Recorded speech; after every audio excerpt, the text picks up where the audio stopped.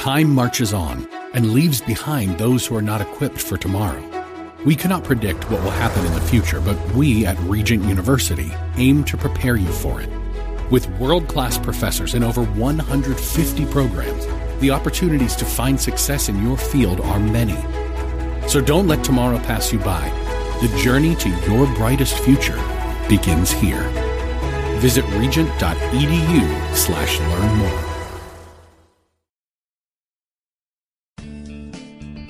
Grace and peace to you, and welcome to Reaching for Real Life Radio with Sean Azzaro, the senior pastor of River City Community Church in San Antonio, Texas, a church that exists to help people just like you find the real life you were created for and find it to the full. That's what Jesus promised in John 10:10. And today it's a provocative title for a message, but it's exactly what the Apostle Paul is talking about. Pastor Sean is doing a series on the book of 1 Corinthians, and today we're in chapter 6. The question for you is not just what does Paul say, but what does God say about sex as it relates to marriage and outside of marriage? And then Pastor Sean will also share some good practical wisdom and hope for you. ReachingForRealLife.org has this full message, sermon notes, and series available for free. But if you feel led to bless this listener-supported radio ministry, then please do today. It's a place to give at ReachingForRealLife.org. The message today is called Let's Talk About Sex. It's in the series called One. Sean starts off in verse 7 of 1 Corinthians chapter 6. It's time for Reaching for Real Life Radio. If you have your Bibles, why don't you turn to 1 Corinthians chapter 6. 1 Corinthians chapter 6. Our series is called One. It's the book of First. We're walking through just one lesson from each chapter in the book of 1 Corinthians. We called the series One because Paul is addressing a church divided. And it's a church, Corinth is obviously a very affluent, cosmopolitan place in that first century Greek world. And they're very divided along worldly terms, kind of like the church in America today. Okay, so I think it's a timely word. And we called it one gospel, one church, one spirit, and one mission. And a couple weeks ago, remember, we learned God never called me to be successful. He called me to be faithful. And that if we're faithful, there's a kind of fruit that comes from that transcends even success. Last week, we looked at chapter 5, and we learned how you see sin says everything about how you see God. How we see sin says everything about how we see God, because it starts with our vision of Him, who He is, what He's called to be, what He has called us to be. And I just think that's a powerful and important part. Now, this week in chapter 6, the title of today's message is Let's Talk About Sex. And as you had expected coming to church. You're like, several of you just said, we're staying. We were going to leave after communion, but we're in. Chapter 6, he begins by talking about lawsuits with your brothers and sisters. He's talking about a church that is literally, when there's a dispute, they're taking each other to court. And he says, wait a minute, you can't settle your own disputes. You're brothers and sisters. You're supposed to be like family.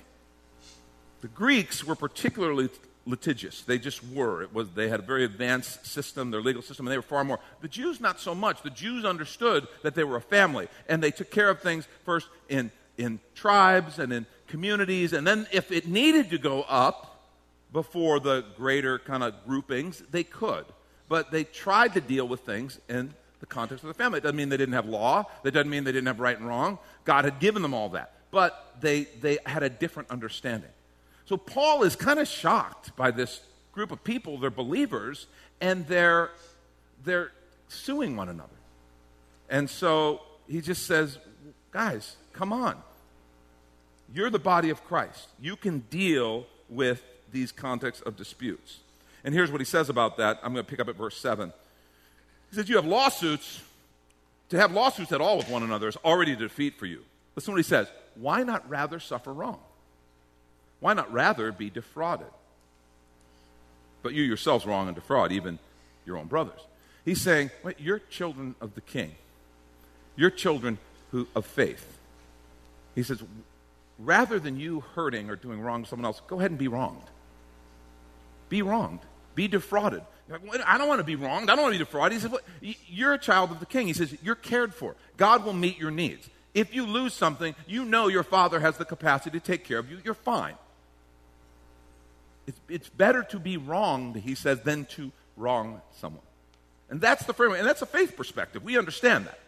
We understand that he's talking about faith. And he goes on and he says, this is verse 9. He turns here and changes the subject. He says, or don't you know that the unrighteous will not inherit the kingdom of God? The kingdom of God is this idea of God's design for all of us, for every person on the planet. He wants them to be under his rule and his reign for the purpose of the blessing and the gifts that he wants to give. But it is his kingship. Make no mistake. Don't you know that the unrighteous will not inherit the kingdom of God? Do not be deceived. He goes on, neither the sexually immoral. In the Greek, that word is pornos, and it's often translated fornicators. That's people who are sexually involved outside of God's design. And that word pornos, interestingly, they would talk about male prostitutes in that culture. They would use that phrase, but that's not all it meant. It particularly meant just sexual immorality outside of God's design. He says, so neither the sexually immoral, nor the idolaters, nor adulterers, those who violate their marriage vows, nor men who practice homosexuality, nor thieves, nor the greedy, not drunkards, nor revilers, nor swindlers will inherit the kingdom of God. So he lists this list of people who can't inherit the kingdom of God, and then he says this in verse 11, and such were some of you. In other words, lest you're getting all self-righteous right now and pointing fingers, he goes, wait a minute, where do you think you came from? Remember, the Bible says all have sinned. He says, such were some of you. And then he says this, but you were washed. You were sanctified. You were justified in the name of the Lord Jesus Christ and by the Spirit of God. In other words, you were forgiven and you were filled. You were forgiven because of the cross of Jesus where he paid the penalty for your sins. And then you were filled with his Spirit. And he goes on to this, says this, verse 12. And understand he's quoting here. He's quoting a saying that they would have said. All things are lawful for me. And then he comments, but not all things are helpful. All things are lawful for me, but I will not be dominated by anything. Here's another saying. Food is meant for the stomach and the stomach for food. The Greeks had this idea. They didn't love they just thought that the metaphysical was far more significant than the physical world. They didn't have, if you've studied Gnosticism, you understand that this idea that they just kind of didn't give much credence. It didn't matter. It was all perishing. And it also meant, well, then I can do whatever I want with my body because it's base and it's not eternal. It doesn't matter anyway. And so he says, food is meant for the stomach, stomach for food, and God will destroy both one and the other. In other words, they are going to perish one day. And he goes on and says this, the body is not meant for sexual immorality, but for the Lord, and the Lord for the body. And listen, God raised the Lord and will also raise us up by his power. In other words, your body, there will be a new body, a resurrected body. So don't look down on your bodies, because look what else he says. Do you not know, this is verse 15, that your bodies are members of Christ? Shall I then take members of Christ and make them members of a prostitute? Never. Or do you not know that he who is joined to a prostitute becomes one body with her? He's bringing up an interesting, timeless principle. For as it is written, the two will become one flesh. He's quoting from Genesis 2. We'll talk about that in a little bit. But he who is joined to the Lord becomes one spirit with him. Flee from sexual immorality. Every other sin a person commits is outside the body, but the sexually immoral person sins against his own body. Or do you not know that your body is a temple of the Holy Spirit within you, whom you have from God? You are not your own, for you were bought with a price. So glorify God in your body. And then going into chapter 7, look what he says. He's now concerning the matters about which you wrote. It is good for a man not to have sexual relations with a woman. He's talking about unmarried people. And then verse 2 he says, but because of the temptation to sexual immorality, each man should have his own wife and each woman her own husband. Let me pray for us. Lord, I thank you for your word, and I pray that you would help us to hear your word. Help us to hear the truth of your word, and help us to hear the love of your words, the love in your words.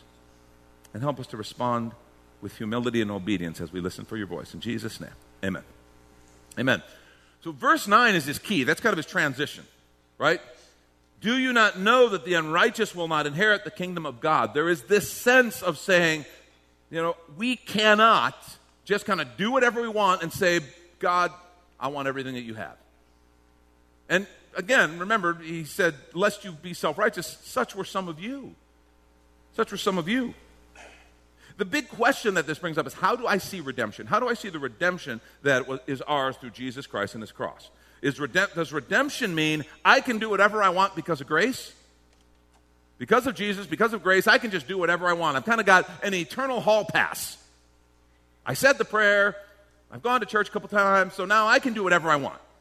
Or does God have something bigger, and am I being formed in the image of Christ?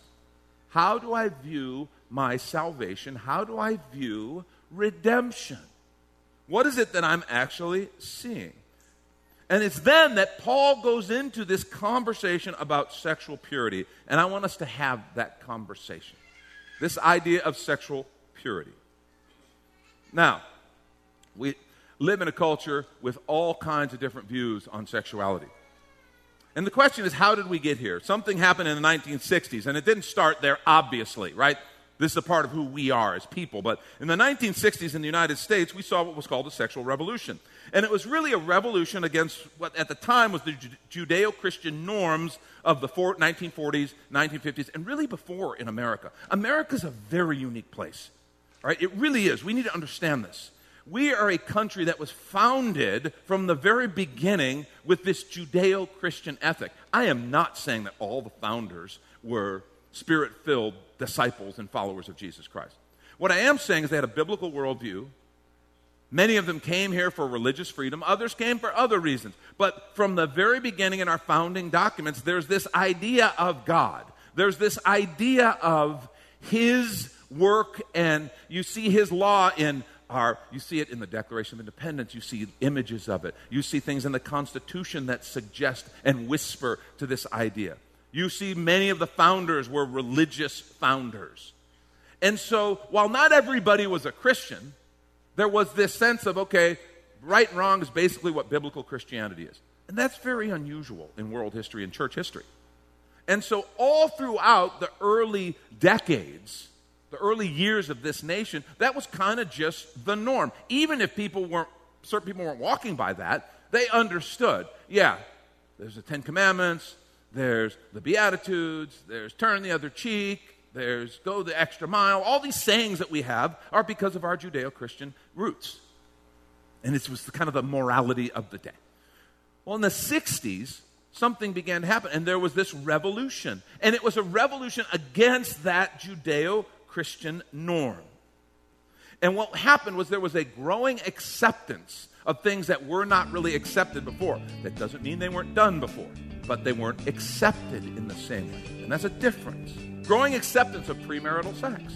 Whereas it happened before, but there was this sense of taboo. And in the 60s, it kind of came out and said, no, why should this be taboo? Homosexual sex, same thing. Adultery even. While adultery was never advocated, and it wasn't like they gave people a pass, it just wasn't as shocking as it was before. And let's take a quick minute to remind you, you're listening to Reaching for Real Life Radio with Pastor Sean Azzaro, a listener-supported ministry of River City Community Church, in this message called Let's Talk About Sex, in the series on unity called One, which is available right now on the sermon page at reachingforreallife.org. And while you're there, if you've been blessed by this teaching, your gift of any amount helps this radio ministry continue to help others.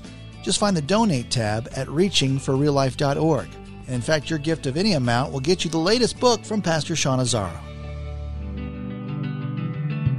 302 Books, a division of Salem Media Group, presents A Pilgrim's Guide to the Spirit-Filled Life, Rediscovering the Gift of the Spirit, authored by Sean Azzaro, pastor of River City Community Church in San Antonio, Texas. Growing up in and around Pentecostal churches, I really learned to appreciate the role of the Spirit in the life of the believer.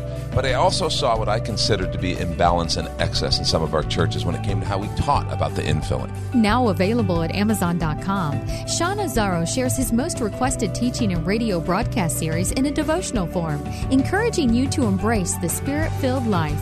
I wrote in a devotional style to encourage readers to examine the Scripture with fresh eyes and make room for the Lord to speak about the role of the Spirit in our lives. The goal of the whole book is to simply make you hungry for more of the Spirit. Order your copy of A Pilgrim's Guide to the Spirit-Filled Life by Sean Azzaro today at Amazon or reachingforreallife.org. And now back to the message, Let's Talk About Sex. This is Reaching for Real Life Radio.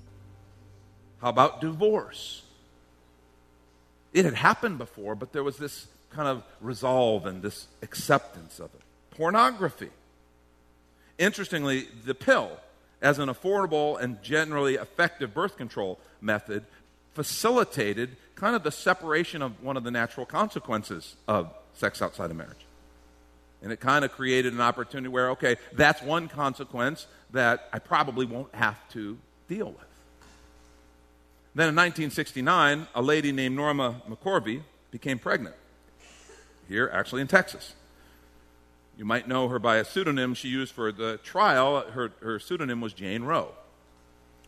And she sued for the right to have an abortion. And in 1973, Roe v. Wade was passed as the law of the land by the Supreme Court. And now it wasn't just possible to prevent pregnancy, but to terminate pregnancy. And that changed the playing field. And that was largely based on this sexual revolution, because you're like, well, I know a surefire way to prevent pregnancy. That's to not have sex. But because that, by 1969, 1970, 1971, 72, that was unacceptable. You just can't even consider that. Now we have to deal with this consequence called pregnancy. And so abortion became the law of the land. So that's just kind of a walk at where this radical shift in American thinking came. Slogans began to emerge. Well, if it feels good, do it. You love who you love. It's just sex. New concepts, sexual identity, gender identity, as opposed to God's design. You need to understand, those are recent concepts. Okay? This idea that aside from the way we are created and designed, there these other concepts, this idea of alternate identities emerged. And all of this sexual battle became the front line for a humanist rebellion against the theistic worldview. And this wasn't new. You need to understand, for us in America, it felt new. It wasn't new. This had been going on all over the world for thousands of years. In Romans chapter 1, Paul is writing, he talks about how people rejected God, how they rejected him and his leadership, and some of the consequences of that. And in verse 24 of Romans 1, here's what he says: "Therefore God gave them up in the lust of their hearts to impurity, to the dishonoring of their bodies among themselves, because they exchanged the truth about God for a lie, and worshipped and served the creature rather than the Creator, who is blessed forever. Amen. For this reason, God gave them up to dishonorable passions. For their women exchanged natural relations for those that are contrary to nature. And the men likewise gave up natural relations with women, and were consumed with passion for one another, men committing shameless acts with men, and receiving in themselves the due penalty for their error. And since they did not see fit to acknowledge God, God gave them up to a debased mind to do what ought not to be done. They were filled with all manner of unrighteousness, evil, covetousness, malice." And it's not just sexual. He's saying all these things, you reject God, you rebel against God, this is what happens. Deceit, maliciousness. They are full of envy, murder, strife, deceit, maliciousness. They are gossips, slanderers, haters of God, insolent, haughty, boastful, inventors of evil, disobedient to parents, foolish, faithless, heartless, ruthless. Though they know God's righteous decree that those who practice such things deserve to die, they not only do them, but give approval to those who practice them. And then the rest of the book of Romans, he goes on and gives God's plan of redemption through Jesus Christ. He describes the salvation that God has in the midst of this rebellion. So if you're taking notes, I want you to write this down, because here's the main point of the whole thing I think Paul is wanting to say, and I want us to kind of center on. God wants to redeem and bless every area of life, including your sex life. God wants to redeem and bless every area of your life, including your sex life. And I just want you to know, folks, we got to talk about this. We have to talk about this. It is everywhere. It is as though in our culture there is the sacrament of sexuality, and everything centers around it. We can't ignore this. And I want to give you this morning 4 principles of sexual purity, if I can. 4 principles of sexual purity that Paul brings from this passage of Scripture and that I think we can draw. First, this is so important, so basic, but you got to grab it. First, you have a creator and were created with a design. Let me say that again. You have a creator and we're created with a design. This is a core idea. This is discipleship 101. You were created and you were bought with a price. That's what verses 19 and 20 said. It says you're bought with a price. You're not your own. We have a creator, and we were created with a design. And this is a core idea. We are not our own. We're followers of Jesus. This is just basic Christianity. He created us, and then when we sold ourselves into the slavery of sin, he bought us back. And that's an understanding. So what that means is sex is something you do, not something you are. Some of you need to write that one down. Sex is something you do, not something you are, because we've turned sex into something that we are. See, sex is not your identity. Your sexual attractions do not get to determine your identity. Your identity is who God created you to be and who you are in Christ. That's for every one of us. The designer, the creator, gets to tell what our identity is. And this idea that our attractions get to create our identity is an absolute broken and bankrupt idea that we need to stop and look at it critically and go, wait a minute, why do we believe that? The attraction is different than identity. We all have unhealthy attractions. The scripture says all have sinned. Do you understand that, right? We all have unhealthy attractions. We talk about the person with same-sex attractions, and we get all worked up about that. And that is, according to Scripture, an unhealthy, unbiblical attraction. But it's not different than the married man who's made a vow to his wife, and he has an attraction to a woman who's not his wife. And he's going, I'd like to be with her. Do you understand that that doesn't make him an adulterer? The attraction does not make him an adulterer. What makes him as an adulterer is following that attraction and acting on it. Then he becomes an adulterer. If a person has same-sex attraction, that doesn't make them homosexual. Homosexuality is an act. In the same way that a person, a man who sees a woman he's not married to, hey, I'm attracted to her, he's not an adulterer yet. Temptation is not a sin. Temptation is something that we have to overcome. Temptation is something we all face, we all walk through. But it's not my identity. And we really got to grab onto this. That is not our identity. We are all in the process of becoming more like Jesus. And this is so important. And we've talked about different kind of attractions. Not even forget sexual. I told you before, there are some people who might just be more volatile. Okay? Blame it on your nationality. I am Irish, so I have a temper. All right?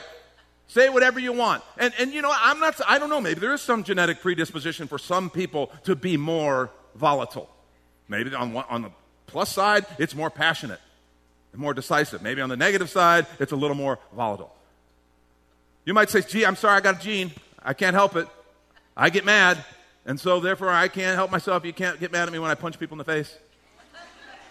I just have this desire and I punch people in the face. No, we would go, no. You may have this volatility, but you can choose not to punch people in the face. And we encourage you to stop punching people in the face because they're going to punch back. And I'm just saying, it's an attraction, it's a tendency, it's a thing.